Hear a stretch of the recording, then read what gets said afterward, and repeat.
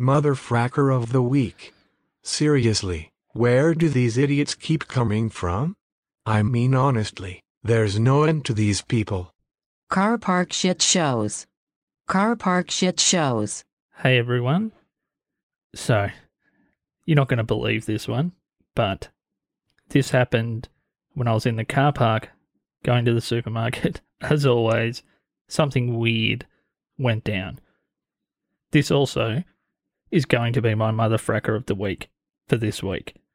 I pull into the middle park and there's two parks either side of me that are empty and two pillars.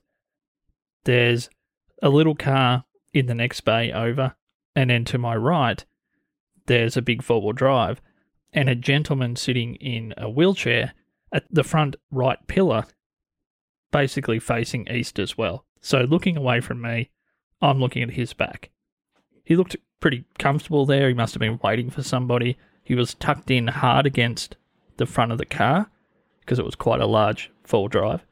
And there was only really a little bit of his wheel that was sticking out to the left of the pillar. All of a sudden, this car pulls in behind me, comes sliding up into the, at that point, empty right car park, and smacks the back of this guy's wheel. Not hard. They saw him at the last second, but they didn't bother actually surveying anything other than where they were heading, the middle of that car park.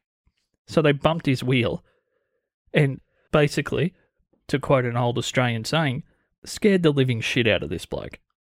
And he doesn't need that. It's cold, he's waiting for someone, and basically you're trying to take out his mode of transport. Whether he's wheelchair bound or maybe he just had an injury, regardless, he was sitting there on a winter's day in a car park in a wheelchair, and you decide that you're going to take out the left wheel like an absolute douchebag. There's nothing more I can say. He turns to them, stares at them, and I'm reading his lips at this point thinking, oh God, is that guy okay? And he was. He spun his head, but literally around like the Exorcist, and just said, thanks for that.